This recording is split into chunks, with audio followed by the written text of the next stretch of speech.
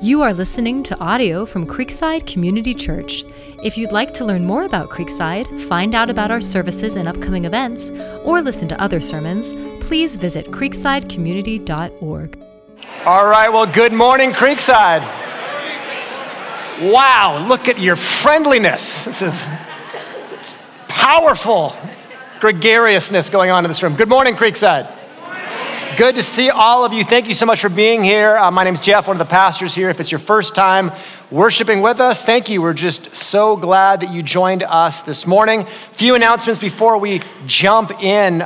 First of all, we'll just really encourage you to check out Regen, which we just promoted. We are starting this Wednesday, February 7th, here at church.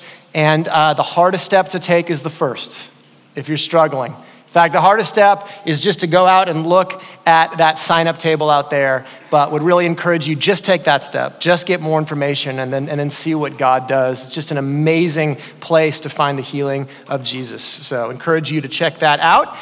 Next, if you are a voting member and you know who you are, we have one meeting a year. One meeting, and it happens today, okay? So one meeting right after this service. It's super easy. All you do is not leave. Okay, not leave, and then we vote on corporate officers, we vote on our annual budget, vote on our big pastoral transition as well, with my dad phasing into a new role and Kyle Driggers phasing into his role, so a lot to cover. Encourage you to hang out. Last, we want to give a shout out to Troop 503, because it is Scout Sunday, and we have Troop 503, they're all back there. If you want to stand up, thank you so much. You can give them a hand. Thank you, Troop 503. It is Scout Sunday today, and they graciously provide our hospitality. Thank you for that. They meet here every Monday night. Bob and the team have just been so faithful over the years. You can talk to them if you want more information about Scouts here, the troop that meets here. Thank you guys so much for doing that. Really appreciate it. All right, very excited. New series. Jumping into Luke. You ready? It's going to be good. Let's pray as we go to God's word. So, Jesus, we praise you because you made it your mission to seek and save the lost. Lord, we were lost and you found us so that we could find you. Thank you for coming to save us. Lord, you say, whoever exalts himself will be humbled, but he who humbles himself will be exalted. So I pray we would humble ourselves before your word and that you would teach us, Lord, about the sure hope we have in you. Ask it in your name, Jesus. Amen. So I no longer watch late night television because I have small children and I love sleep. I mean, I always loved sleep, but now I love sleep. But recently I saw a clip, very interesting clip of a late night discussion between Stephen Colbert and Neil deGrasse Tyson. And as you may know, Colbert is well known for his belief in God, and Tyson is well known for his non-belief in God. But it was interesting because they were having a conversation about faith. And Tyson said, you know, in my experience, when I talk to believers, they have a tendency to reject evidence. And if I give them evidence, they'll say, no, I have my faith, and they almost want to stifle evidence so they can keep their faith. And so he asks Colbert, he says, what do you do with that urge to reject evidence in favor of faith?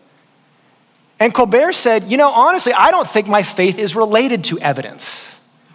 Faith comes from a different place. My faith approaches a mystery. It's about a need for gratitude. Now, here's what's interesting about that exchange. These men probably disagree about a lot of things. You've got someone who believes in God, someone who does not believe in God, and yet when it comes to the relationship between faith and evidence, they agree. Both of them think you've got faith over here, you've got facts over here, and never the twain shall meet. They're different things. Now, if you notice that, you will begin to see that everywhere in our culture. It's something that's been called the fact-value distinction, and it's everywhere. It's this idea that if you want facts about reality, where do you look? Science. Hard sciences, history, you need these things to get data and reliable information, but then if you need values, if you need morality, if you need meaning in life, where do you go? Religion. And so you have facts over here, you have faith over here, and they sort of operate as two entirely different things. And if that's true, then the Christian faith is kind of shut off from facts. Now, here's the question to wrestle with this morning. Not just is the distinction valid, but is that even workable in reality? Is it possible to have a sure faith, a confident faith, if it's completely untethered from, disconnected from facts? Well, this morning we begin a study of Luke's gospel, and I love this. He's going to answer that question in the introduction. Let's look at how Luke begins his gospel. He says this, "Inasmuch as many have undertaken to compile a narrative of the things that have been accomplished among us, just as those who from the beginning were eyewitnesses and ministers of the word have delivered them to us, it seemed good to me also, having followed all things closely for some time past, to write an orderly account for you, most excellent Theophilus, that you may have certainty concerning the things you have been taught." So as we jump into Luke's gospel here, let's talk a little bit about Luke. Luke's an interesting guy. Luke was one of Paul's close companions. In fact, Luke traveled with Paul on several of his missionary journeys. It appears that Paul had a deep affection for Luke. And Luke had a deep loyalty to Paul. You know, it's interesting if you read in 2 Timothy, as Paul is awaiting his execution in Rome at the very end of his life, he says, "Everyone has deserted me, but one person is with me." You know who it was? Luke. So Luke had a great loyalty to Paul. Paul loved Luke, and we know that Luke was a physician. He's an educated man. We know that in Colossians that he was a doctor. That's why we call him Dr. Luke. He's a highly educated man. You can see that in the language he uses, in this sort of historical methodology that he employs. Now, we don't know whether Luke was a Gentile or a Jew. There's a big debate. Which one was he? But here's what's clear as you read through Luke. Luke knows his Old Testament really well. He's very familiar with the Old Testament world, and he's also very familiar with the Greco-Roman world and its customs and its cultures. And so he's the perfect candidate to do this. He's going to show how God's story in the Old Testament is fulfilled in Jesus, and then how that story continues to change the world as it advances into the Greco-Roman world. That's what Luke is going to do. So that's Luke. He's the author, and he writes to a man named Theophilus. Means lover of God or loved by God. Who's that? We have no idea. He's not mentioned elsewhere in the New Testament. We don't know exactly who he was, but he's clearly a person of stature. Notice Luke calls him most excellent. Most excellent Theophilus. That's a term you use for someone who's a big deal. High status. Probably a governing official of some kind. In Acts 24, Paul refers to the Roman governor Felix as most excellent Felix. Acts 26, Paul addresses the Roman governor Festus by the same title. So Theophilus is a man of high status, maybe a man of public office, and he's probably the patron of this work. In the ancient world, it was customary for a writer to acknowledge the one who'd funded this. So it appears that Theophilus paid Luke to write this work. Here's the question, why? Why would Theophilus fund this huge work of Christian history? Well, Luke gives us a hint in verse 4. What's Luke's purpose in writing? He says he writes that you, Theophilus, may have what? Certainty concerning the things you have been taught. That word certainty means security. Theophilus needed a firmer foundation for his faith. He was probably a Christian. It says that he was taught things, taught the basics of the Christian faith, so he's aware of what Christians believe, but he feels a little shaky. It seems that this is what's going on. Theophilus is saying, I know what Christians believe, but now I need to know why we believe it. Why is that the case? And if you're a Christian, I hope that's encouraging to you. It's normal, even if you've been walking with Jesus, sometimes your faith feels a little, I know that's what we believe, but why do we believe it? It's okay to feel that. The question is, what do you do with that feeling? Do you just let it fester? Or do you go find further confirmation? Well, what does Theophilus do? He pays Luke to write this massive Christian history so he knows why he believes what he believes. Theophilus is feeling shaky. why would he feel shaky about the Christian faith? Why does he feel a little bit uncertain? Well, we don't know exactly, but here's the tension that exists in the early church, and I think it explains the shakiness. Let's just imagine Luke is written about 30 or 40 years after the time of Jesus. At this point in history, when Luke writes, the church is this tiny, marginalized sect of Judaism. That's how it's viewed, this little offshoot of Judaism. And what do the Christians proclaim? They proclaim that Jesus is the Messiah. He's the promised king of the Old Testament, which means he's the king of who? The Jews. He's the king the Jews have been waiting for. And so the Christians go out and they preach this message to the Jews, but the Jews, did they receive it? No, they reject it. Very few of the Jews receive the message. In fact, the Jewish elites, the upper ruling classes, they hate the message. And they hate Christians. And they begin persecuting the early church. So you have just apathy among many Jews, hostility from elite Jews. But here's what's interesting. They go out preaching this very Jewish message, and who responds? Not Jews, but Gentiles. And now, fast forward, right? This is 40 years after the time of Jesus, somewhere in that area. You have Gentiles flocking into the church. Gentiles responding to this very Jewish message. And the Gentiles who are responding are marginalized people. The poor are coming into the church. Women are coming into the church. Slaves are coming into the church. And the gospel is exploding on the margins, but it's rejected by the people it's for. Is that troubling? Can you understand how Theophilus would view that as troubling? This is a very Jewish message that the Jews don't believe. The natural question is this the plan? Was this God's plan from the beginning? How does any of this make sense? Luke is going to say, here's why this makes sense.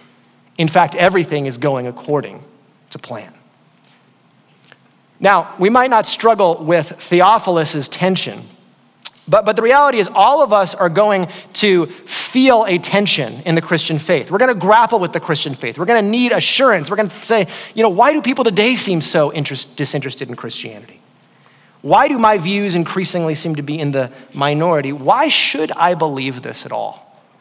Luke gives us reasons to believe.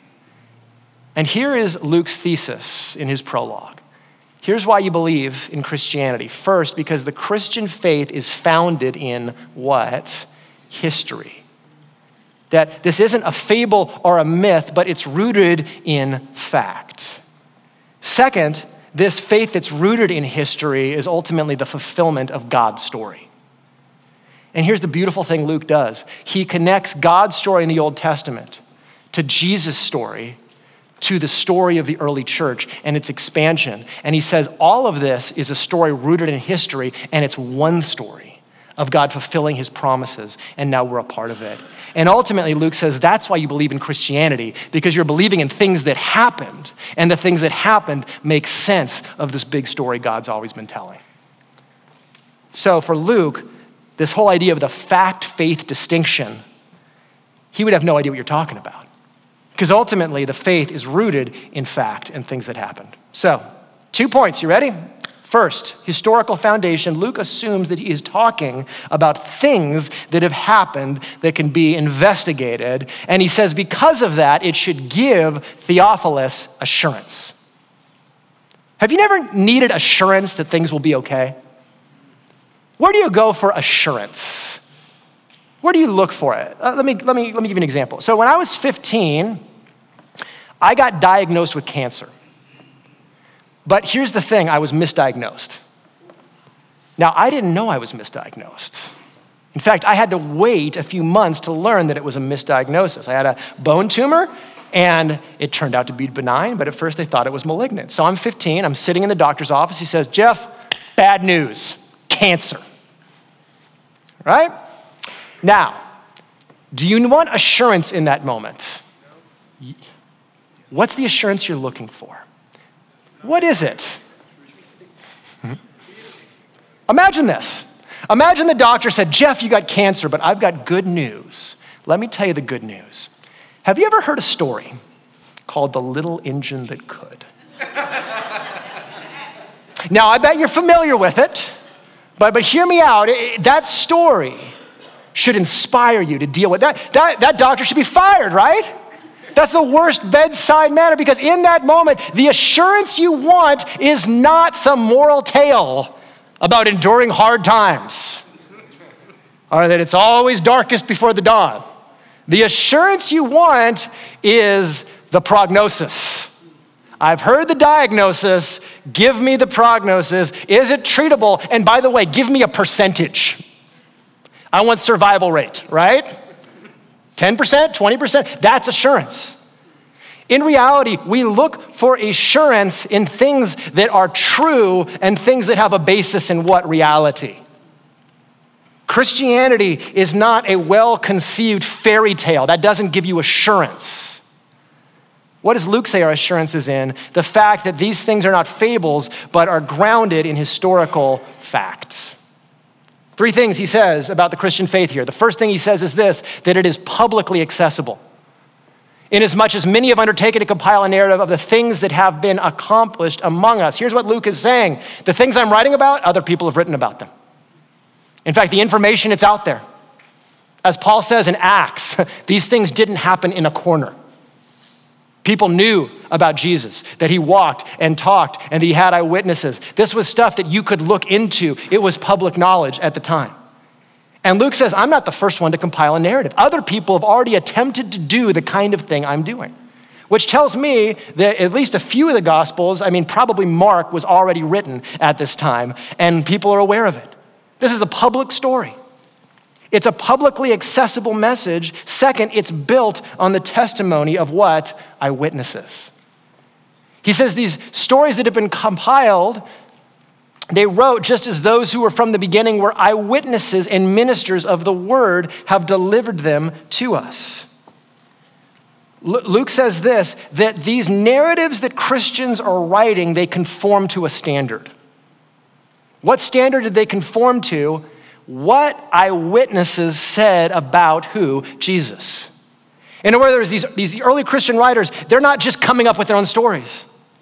They're not just using their imaginations to write fables about Jesus. What they say had to align with what the original disciples saw. What they saw. And Luke says that the things they saw have been handed down to us. That's a technical term for the transmission of tradition. These things were carefully compiled and they're being passed down from eyewitnesses. And I love what Luke says here. The people who reported this, they were eyewitnesses and then they became what? Ministers of the word. What Luke is talking about there is really the shift from Luke to Acts, right? In Luke, what do you have? Eyewitnesses. Disciples, people who see what Jesus did. And then in Acts, what do they become? Ministers of the word. But what is the message of the early church? What is the word? Is it some clever religious preaching? No. Peter says that we cannot but speak of what we have what? Seen and heard. The early disciples, they weren't creating a message. They just said, hey, listen, we saw Jesus and we walked around with Jesus and then we saw them kill Jesus. And then we saw Jesus get raised, so we think God raised him, and that's the message. That was the message. It was testimony. These people are just recounting what they have witnessed. That was the early Christian message. You know, some people say, I could never believe that someone actually rose from the dead. And I understand that sentiment. It's hard to believe. But I invite you to consider that Jesus' first followers felt the exact same way. As you read through the Gospels, it's clear they didn't blindly follow Jesus. And you know, in fact, you know what the common denominator is? Everyone doubts Jesus. Everybody. John the Baptist, right? Jesus' hype man. Guy who proclaims Jesus to everyone. He has doubts. He gets thrown in prison and he doubts that Jesus is the Messiah. He's like, Jesus, is this the plan? I don't know. I'm in prison, right? Jesus' family doubts him. At one point in Mark 3, Mary and the siblings of Jesus, they come to do a citizen's arrest on Jesus because they think he's crazy. Those closest to Jesus doubt Jesus. Do the disciples doubt Jesus? Constantly doubting Jesus. They doubt Jesus and doubt Jesus. And then they kill Jesus and they're like, oh, this is the end. And then Jesus rises from the dead and the women come and they're like, nope, don't believe it. And then Jesus appears to some of them and they're still like, nope, don't believe it. And then Thomas is like, I got to touch him. I got to touch him. And then he does. And then Jesus appears to them for 40 days. And then after 40 days, he ascends to heaven. And right before he ascends, do you know what it says in Matthew 28? I love this. After 40 days with him, it says, some worshiped Jesus and some doubted. Right? Can you imagine that scene before Jesus is going to go to heaven? You got people like, he's the Lord.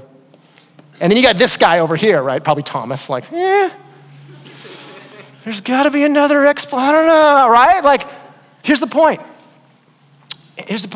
The disciples weren't wishful thinkers who just sort of believed this thing into existence in spite of the evidence. No, if you look at the history, they were perpetual doubters who just got overwhelmed by the evidence to the contrary until they had to say, we cannot help but speak of what we have seen and heard. That's the point. It's a publicly accessible story. It's based on eyewitness testimonies. Richard Bauckham did a massive study of the New Testament, and he said that at multiple points, it bears the marks of eyewitness accounts. This is people who saw Jesus talking about Jesus. So it's publicly accessible. It's eyewitness testimony. Third, because of these things, Luke says, it is open to historical investigation. Luke says, it seemed good to me also, having followed all things closely for some time. Do you know what Luke is saying there? He's saying, Theophilus, I've done my own investigating. The eyewitnesses are still alive. I've gone back and interviewed them. It's clear. Luke interviewed the original 12, right? The 11. He also interviewed a number of women who had been with Jesus. We meet them in Luke 8 and then again in Luke 24. Jesus went to other people who had been with Jesus and interviewed them and compiled all of this information. And Luke himself, though he wasn't a first generation witness to Jesus, who did he hang out with all the time? Paul. And he got to see God work miraculously through Paul's ministry. Luke is chapter 1 of the work. Acts is chapter 2. And as you get into Acts, this interesting thing happens in Acts 16. Luke inserts himself into the narrative of his story. And all of a sudden, you've got Luke traveling around with Paul, doing things with Paul. So what's the point? Luke is saying this: I have looked meticulously into this story. I've talked to the people who were there. I've interviewed them. I've compiled this. I've given you a careful account. Why go through such painstaking detail? Because the Christian faith is based on things that happened in history that can be investigated. That's the point, and I hope that's an encouragement to you. Christian faith isn't wishful thinking about a fable, it's a historical claim. The claim is that God has acted in history to fix history and to fix the world. And if that's the Christian claim, right? The Christian message isn't the little engine that could, right? It's not, just try harder in life. It's always darkest before the dawn. No, the claim is God raised Jesus from the dead. That's the claim, and it's something that can be investigated. I hope that's an encouragement to you because it means we can make the investigation Luke made and come up with reasons for ourselves as to why these things happened. And if they happened, they changed everything. And you can read story after story. Lee Strobel, J. Warner Wallace, Molly Worthen, all these secular journalists and historians who, when they finally gave the evidence a fair hearing, guess what happened? They came to Luke's conclusion. They had certainty that these things are so. So, this is history that Luke is talking about. There's no fact-faith dichotomy. The faith is based on facts. Does that make sense? You need facts for assurance. But here's the thing, facts are necessary, but facts alone are not sufficient for faith. And here's why. It's not enough to believe facts because the minute you hear a fact, what's the next question you ask? What does this mean? What does any of this mean? And to get meaning, do you know what you need? You need a story to make sense of the world. You need a bigger story. Facts alone don't give you meaning in life. Let me give you an example of this. Back when I was in college, there was this thing that was really cool and hip called the New Atheism. I don't know if you remember this. I guess the old atheists were polite and the new atheists were angry. Like that was the new thing. Like the new atheists were mad about Christianity, and it was this new group of intellectuals, they're very bright people, public intellectuals, and they were saying Christianity is not just false, it's bad. That was the big thing. Christianity, religion, it's bad, it's corrosive, it's toxic, and we got to get rid of this. And we got to get rid of it to usher in this new age of enlightenment and reason and atheist values. And I thought in college and grad school, like this is kind of the thing I'm going to be dealing with my whole life. Right? New atheism, this is going to be in the ascendance. But here's what's interesting. Fast forward 20 years and new atheism kind of just piddled out. It ran out of momentum.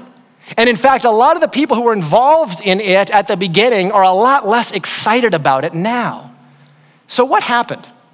Justin Brierley, he's a Christian who's interviewed a ton of these people, but he just wrote a book about it. And he made a very good point. He said, here was the problem the new atheists ran into. They were very good at talking about reason and evidence and facts, and they were all agreed on one thing: we need to get rid of Christianity. Here's the problem. They all agreed, let's get rid of Christianity. What's the next question? What do we replace it with? What is this bigger story that gives meaning to life that we should live for and give our lives to? We know we don't like this thing, but what's the thing we should be committed to? And they all disagreed. And some people wanted to be in this political cause, and other people wanted to be in this political cause, but they couldn't agree, and it makes sense that they couldn't agree, because ultimately the atheist story of reality is that there is no story. The story is that life doesn't have a grander purpose, there's no bigger narrative, and most people, Brierley says, find it hard to live that way. You gotta have a bigger meaning. It's very easy to say, let's not live this way. Great, what are we gonna live for? Do you know what you need? A story. And the reality is everyone lives in a story. You don't know it, but you are right now. In terms of the beginning, what's the middle, what's the conflict worth going through, what's the happy ending you're looking for, you're in that story right now. And you use it to make sense of your life. Here's what Luke is saying in his gospel. These facts that I have talked about, the things people have witnessed, they only make sense in light of one story. Whose story is it? God's story and Jesus' story, and the story God started telling all the way back in the Old Testament. What does he say? He says he's talking about things that have been accomplished. The literal word there is fulfilled among us. Luke says, I'm gonna write about things that have been fulfilled. What does that mean? Here's what he means. Luke says God made promises a long time ago. God made promises about what he would do to renew the earth, and now in Jesus we see those promises fulfilled. The promises kept. That's the point. This is about God's story and how it makes sense of everything. That's what he's saying. You know, it's an interesting question, isn't it? Why would Luke write a gospel? You kind of asked that at the beginning, right? What does he say? He says, many people have tried this. I'm gonna try it too. And Luke clearly is positive about the people who've tried what he's trying. Why would Luke try to write a big story? Here's why. He writes an orderly account. What does that mean? This is the amazing thing Luke does. Luke says, Theophilus, I want to connect God's story in the Old Testament with Jesus' story that we've witnessed, with the story you're living in right now, which is the story of what? The early church and its expansion. Remember the question Theophilus is wrestling with? Why are all these Gentiles coming into the church? Why are the Jews rejecting the message? Here's what Luke is saying. If you look at the big story, it all makes sense. If you look at what God promised, if you look at Jesus' life, and then if you look at what happens in the explosion of the early church, it all makes sense. And here is the thing about Acts you need to know. Most important thing for interpreting Acts, you ready for it? Here it is. It's volume 1. Acts is part of a bigger book. What's volume 2? You got Luke, you got volume 2, Acts. Look how Acts starts. In the first book, what's the first book? Luke, O Theophilus, I have dealt with all that Jesus began to do and teach. Isn't that interesting? Here's what he's saying. Theophilus, Luke says, Theophilus, Jesus starts working. That's the Gospel of Luke. And then Jesus continues working through the church. That's what the book of Acts. Do you see what he's saying? He's saying, Theophilus, God started working in the Old Testament. Jesus fulfills what God is doing, and Jesus continues to work even now. And if you understand the big story, what's happening to you makes sense. It makes sense. And this is Luke's unique contribution. Luke is the one New Testament writer who writes this huge history. This is long, okay? Luke's the longest gospel, 19,000 words. Acts is about 18,000 words. Huge history, but it connects for us the Old Testament with what's happening in the early church. And here's what's beautiful. This story Luke is telling is also our story. Acts ends in a really funny way. You ever read the end of Acts? It's really interesting. It ends, and Paul is in Rome awaiting trial, and we never find out what happens to Paul. Isn't that disappointing? Like, come on.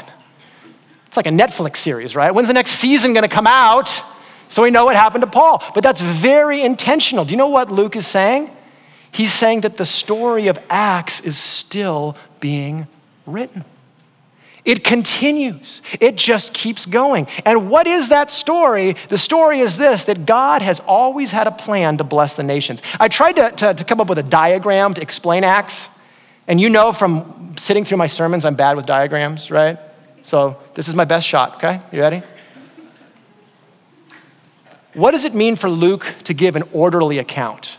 The whole structure of Luke shows that God's plan has always been to reach who? The nations. The least, the lost, the last. And you see that in the way this book is structured. Luke begins, Luke 1:2, with the birth of Jesus, and Luke situates Jesus' birth in light of Caesar's reign. Do you know what he's saying? This birth of Jesus, it has global implications. It has implications for Rome and the entire world. And then you see this narrowing, right? It starts in the context of the nations, and then Jesus starts serving in Galilee. And you know where it's headed. It's headed for Jerusalem, right? And so Jesus ministers in Galilee among the outcasts, and then he's moving toward Jerusalem. Chapter 9, there's this key pivot point where Jesus sets his face toward Jerusalem. And then chapters 9 through 19 of Luke, Jesus is just marching toward his death in Jerusalem. And he's marching, and he's getting closer. And then finally, you get to Jerusalem, and Jesus is rejected by who? The elites. And he dies a lowly, horrible death. And then he rises from the dead. And then what happens in Acts? It all starts in Jerusalem, right? But Jesus says it's not gonna stay in Jerusalem because this has what? Global implications, like Luke 1:10 said. So now it goes from Judea to Samaria and further, and then Cornelius, the Gentile, gets saved, and then more Gentiles get saved, and then the gospel goes into Europe, and the gospel goes further, and it ends where? In Rome, the capital of the world. You see that? Point, just remember bow tie, then you know Acts, right? There you go, the bow tie.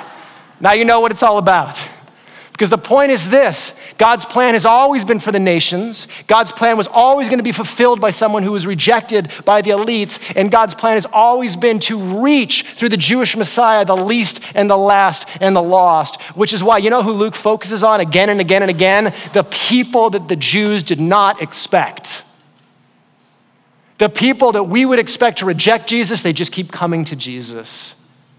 The most lowly, the most marginalized, the most cast out, the most lost, those are the people that God is trying to reach. Why is that? You know, we're titling the series Savior of the Lowly. Why is Luke so concerned about the lowly? Why is Jesus so concerned about the lowly and the have-nots? Here's why.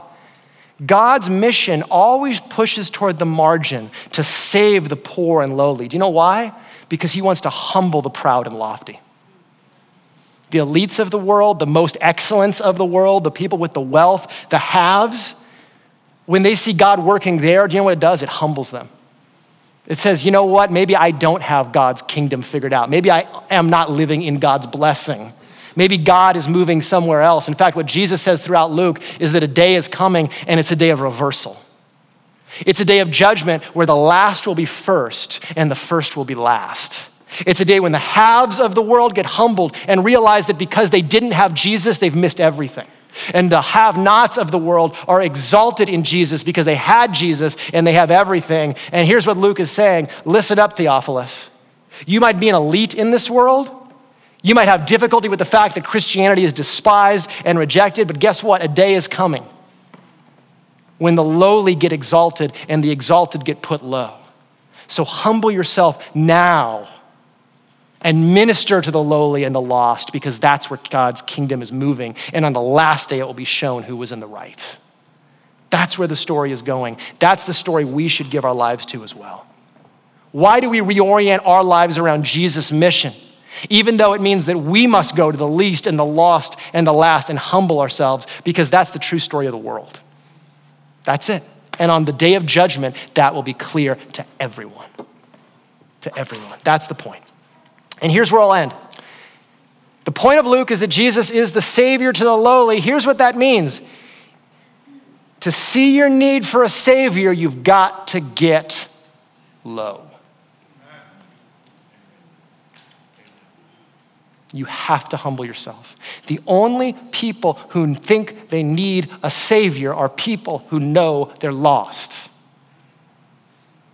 If you don't think you're lost, if you're exalted in your own mind, you might like the idea of Jesus as your life coach or your example or a good religious teacher, which is not what he is.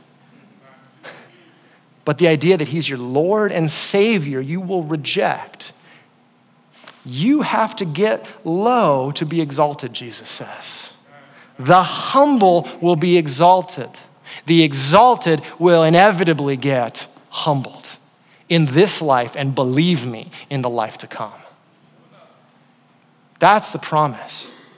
And so I would encourage you, if you're investigating Jesus, this is not a moral fable that you're looking into. Our claim is that God has acted in history to fix the world. Here's the thing, though, you need to be fixed. There is something wrong with you. I'm the problem. I need to be saved to participate in Jesus' mission.